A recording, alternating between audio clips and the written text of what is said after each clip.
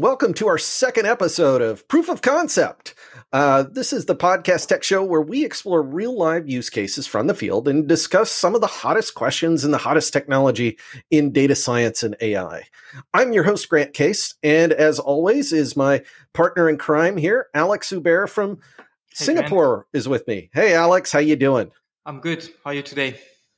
Could be better here in Sydney. We're trying to stay out of the lockdown. Okay. Well, hopefully it's going to end up soon. Yeah. So Alex, today's discussion is all about this thing called Feature Store.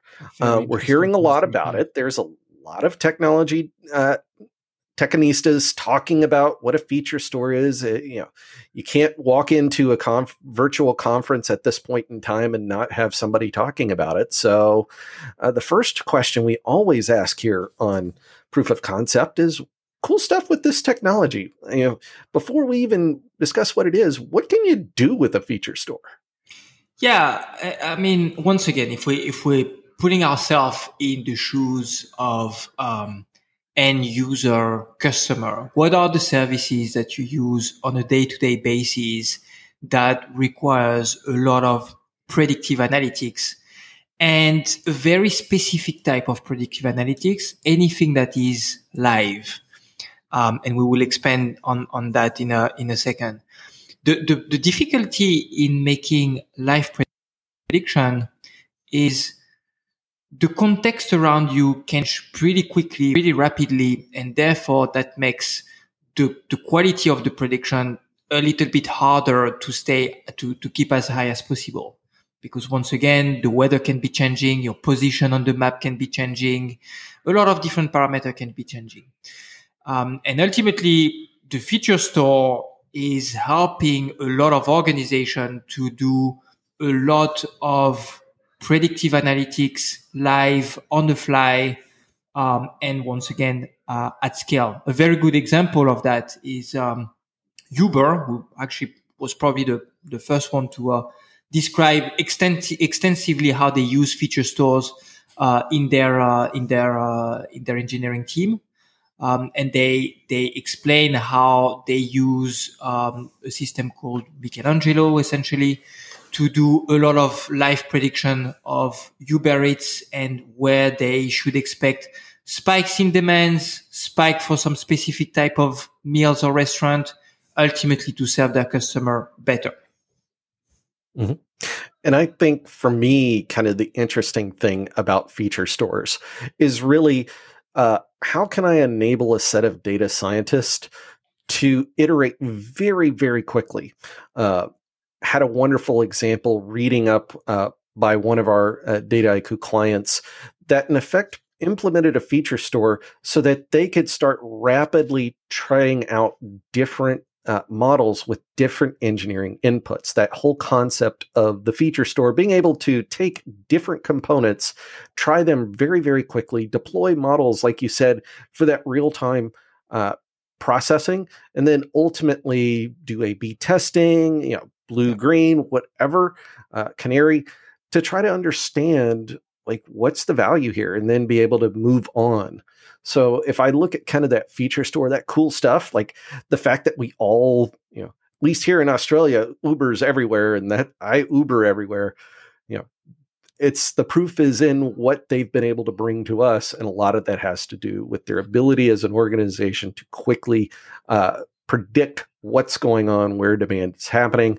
And I can't think of a better way of introducing a set of technologies than to say, hey, that thing you use in your phone every day? That's what's doing it.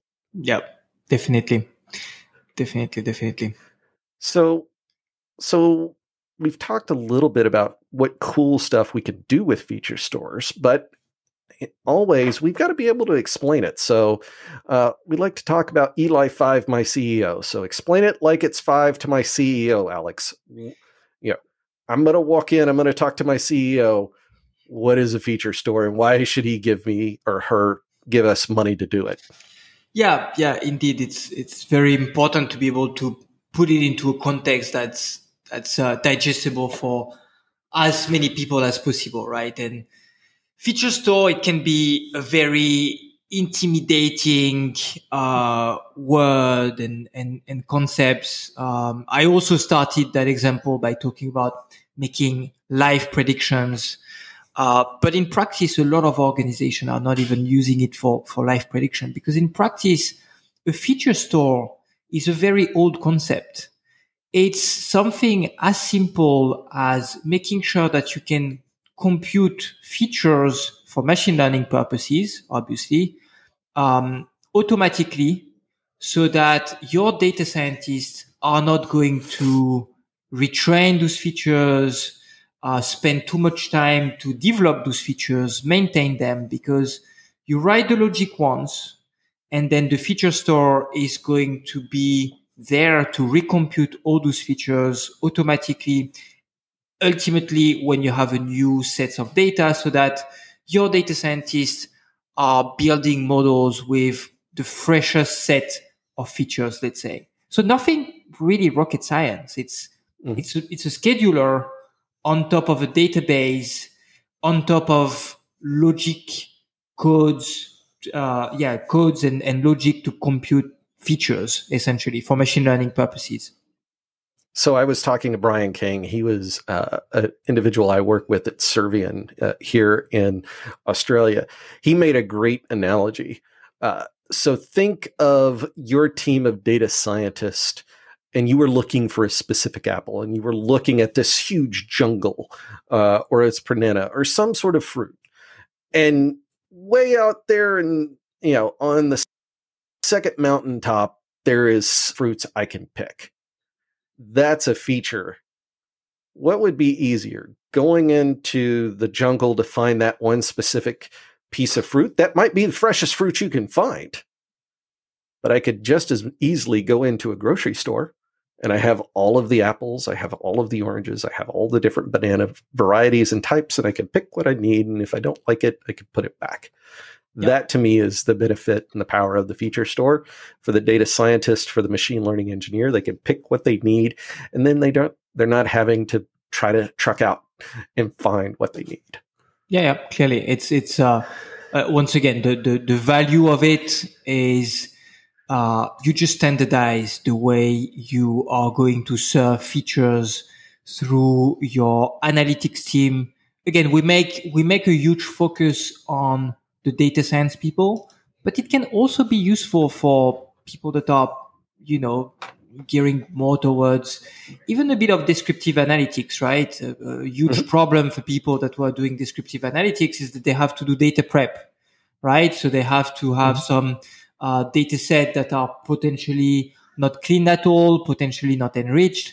You can definitely handle all that enrichment, that cleaning process through a feature store, so that these people can focus in finding the right outcome for the business, answering the right business questions through dashboardings, and once again, making sure that the people can act on those insights. And if you're a data scientist, great. Of course, you want to build models, but we all know that your models have to be fed with the right features.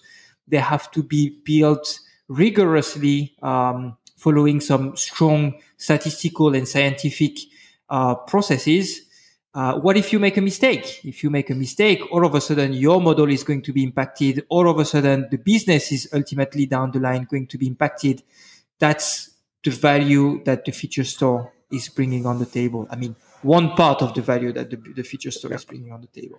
Yeah. And if you have some insights or some comments about feature store, join us on LinkedIn or YouTube and follow us there. And we'd love to hear your comments around this, because obviously we're not always the experts, but we hopefully can get some more information from you as an audience. So you mentioned something there, and it's time to dovetail into our next topic and segment, and that's really around compare and contrast. So you started to do it a little bit earlier there, Alex, but kind of compare and contrast, this technology of a feature store. What is it? What do we compare it to? What is it? What are we thinking about it? It's actually pretty hard to compare this one to something, because it's technically speaking a relatively new concept. Now, if you put yourself in the grand scheme of things, once again, it's not new at all. You can compare it to the good old scheduler that you could have been using a while back. So technically speaking, a cron tab managing the right Python jobs, the right SQL routines on your database can be assimilated to a feature store. Now, the feature store is helping by bringing up a lot of extra feature on top of that, especially from a machine learning purposes. What is really important is to be able to replicate your experiment. So you want to version control the data that you have used, for instance. That's the value that the feature store is going to add in comparison to a simple scheduler that is just running jobs and routines automatically when an event is triggering it. Once again, from a regulatory perspective, a governance perspective, you have to know which data you have used, which features you have built, and the ability to version those features is extremely important to replicate those experiments over time and making sure that, hey, I've just received that request from the regulator or from that specific customer to explain to me why I was denied that loan, for instance. I can replay the experiment. I can retrain the model. I can consistently arrive to the same results. And that's of a huge value for organization in a world where we add so much from so much from machine learning and predictive applications. Yeah. So if I think about kind of comparing and contrasting over my career, I'll take you way back to 2002, 2003. I was working for a company called Royal Bank of Canada Builder Finance, and each month we had to build a report, and it was called Line Detail Report.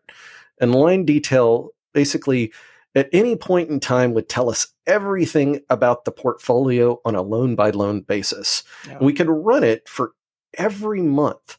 So, and internally within the month, sometimes we would take snapshots. So that concept of that denormalized table that told us everything about a particular property at any point in time, I look as kind of the analog or the forerunner of a lot of what we talk about when we're talking about feature stores. It's that ability to point at any point in time, understand exactly what was happening with with an entity. That entity could be your customer. It could be an asset. It could be, some sort of property, like in the case of us, or a loan. But that being able to pinpoint that amount in time and all of those different aspects of that entity is what lended its power. Yep. So, I don't look at it as necessarily anything new. I look at it as it's not. So we're taking the different components and we're putting them together into something that is new. So it's the catalog, it's the scheduling, it's the periodicity, etc. So that we get something, and hey, albeit for us, it means I can call a car right now from Uber to get Uber here in 5 minutes and take me into the city. Yep. And actually, for me, the real value is really the feature stories is that sort of glue or orchestration between all those concepts that we have used specifically in some specific areas of the analytics journey, making sure that now everything is well packaged into one entity where you can quickly go in, go out, find what you're looking for, and then build that predictive model or that piece of analytics that is going to bring value for the organization. Yeah. So it's that time of the podcast again. How do we make money? How do we save money? Or how do we improve the customer experience, Alex, when it comes to feature store? So if we have to go justify, hey, I want a feature store. Yes, you've told me what it is, but what is it going to do for us? So what is a feature store? I think kind of the easy layup is it helps me kind of build models, but what's beyond that? How can I save money? How can I make money? How can I improve the customer experience with the feature store? Yeah. So first of all, I don't want to tone down the importance of how easier it could be for you to build models. Once again, I'm not trying to say that the feature store should be the de facto for everything. You have to look into your business, understand exactly what you're doing, because to go back to your example about the jungle, if anyway there is no store at proximity, well, maybe your only solution is hunting. And if you're a startup, for instance, maybe looking into a feature store is way too early and that's not something very useful for you. But if you're a big organization, well, you have to manage teams of tens, potentially hundreds of data scientists. You have to make sure that they consistently use the right tool, the right set of data, the right set of information, and in the right way, so that anything that you put out there is going to be of value for the organization. That governance piece, that can take a lot of time for you, making sure that they're doing the right thing, but also for these people, when they join the team, having to learn about the data, how to compute some specific features. Essentially, the feature store help the data scientist himself to be more productive. Once again, in a very specific type of organization, so much more productive. But it also removes a lot of the burden of having to check how things were done, and ultimately you can put something out there that has been validated much quicker. So the real added value for the organization is I can trust what I have built and I can put it out there much faster to enjoy the ROI that I'm going to get out of it. That's one way of looking at it. I'm sure you have a different perspective on it. No, I completely agree when it comes to that. It's that productivity gain. I look at it also as let's talk a little bit about how do we keep some of our employees happy. And, some of the most expensive employees out there are the data scientists. And if we've learned anything, it's not fun to do a lot of, data engineering work.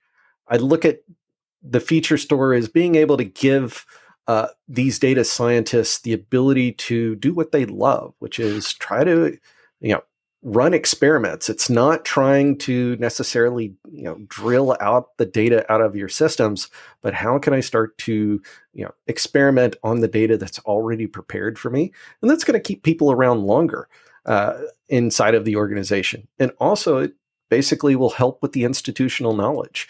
Because if I've developed these sorts of items, then guess what? If Alex moves on, I always say, you don't get hit by a bus, you win the lottery, and Alex leaves tomorrow. At least I know what Alex was working on and how he was putting it together, and the feature store is what is part of that glue.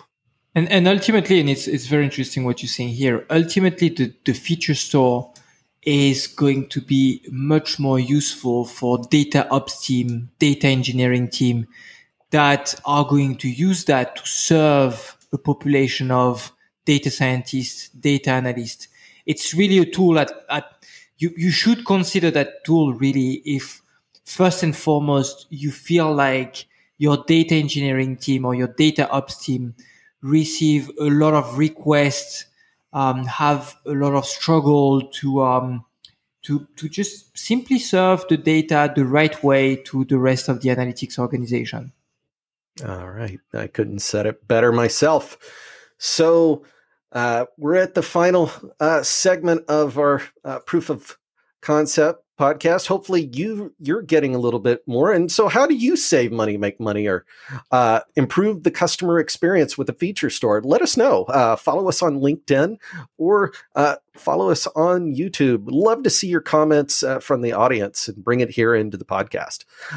So our final segment here, predictions. Alex, what are we going to be talking about? What's the future hold for feature stores? This one is a tough one. I remember we talked about Kubernetes a while back. I'm pretty positive that Kubernetes is going to be around for a long time. A feature store should be around for a long time, but is it going to be called a feature store? I don't know, because once again, it used to be called a cron job. I mean, it's a bit controversial to say that a cron job was a feature store, but the core ideas of automating a set of logic that is going to build more refined features for your analytics team is a core idea, a central idea of building AI at scale within the enterprise. Right now, it belongs to something called a feature store, but what if we come with a better framework in 2, 3, 4, 5 years? And I wouldn't be surprised that we come with a better framework, and all of a sudden the feature store is outdated.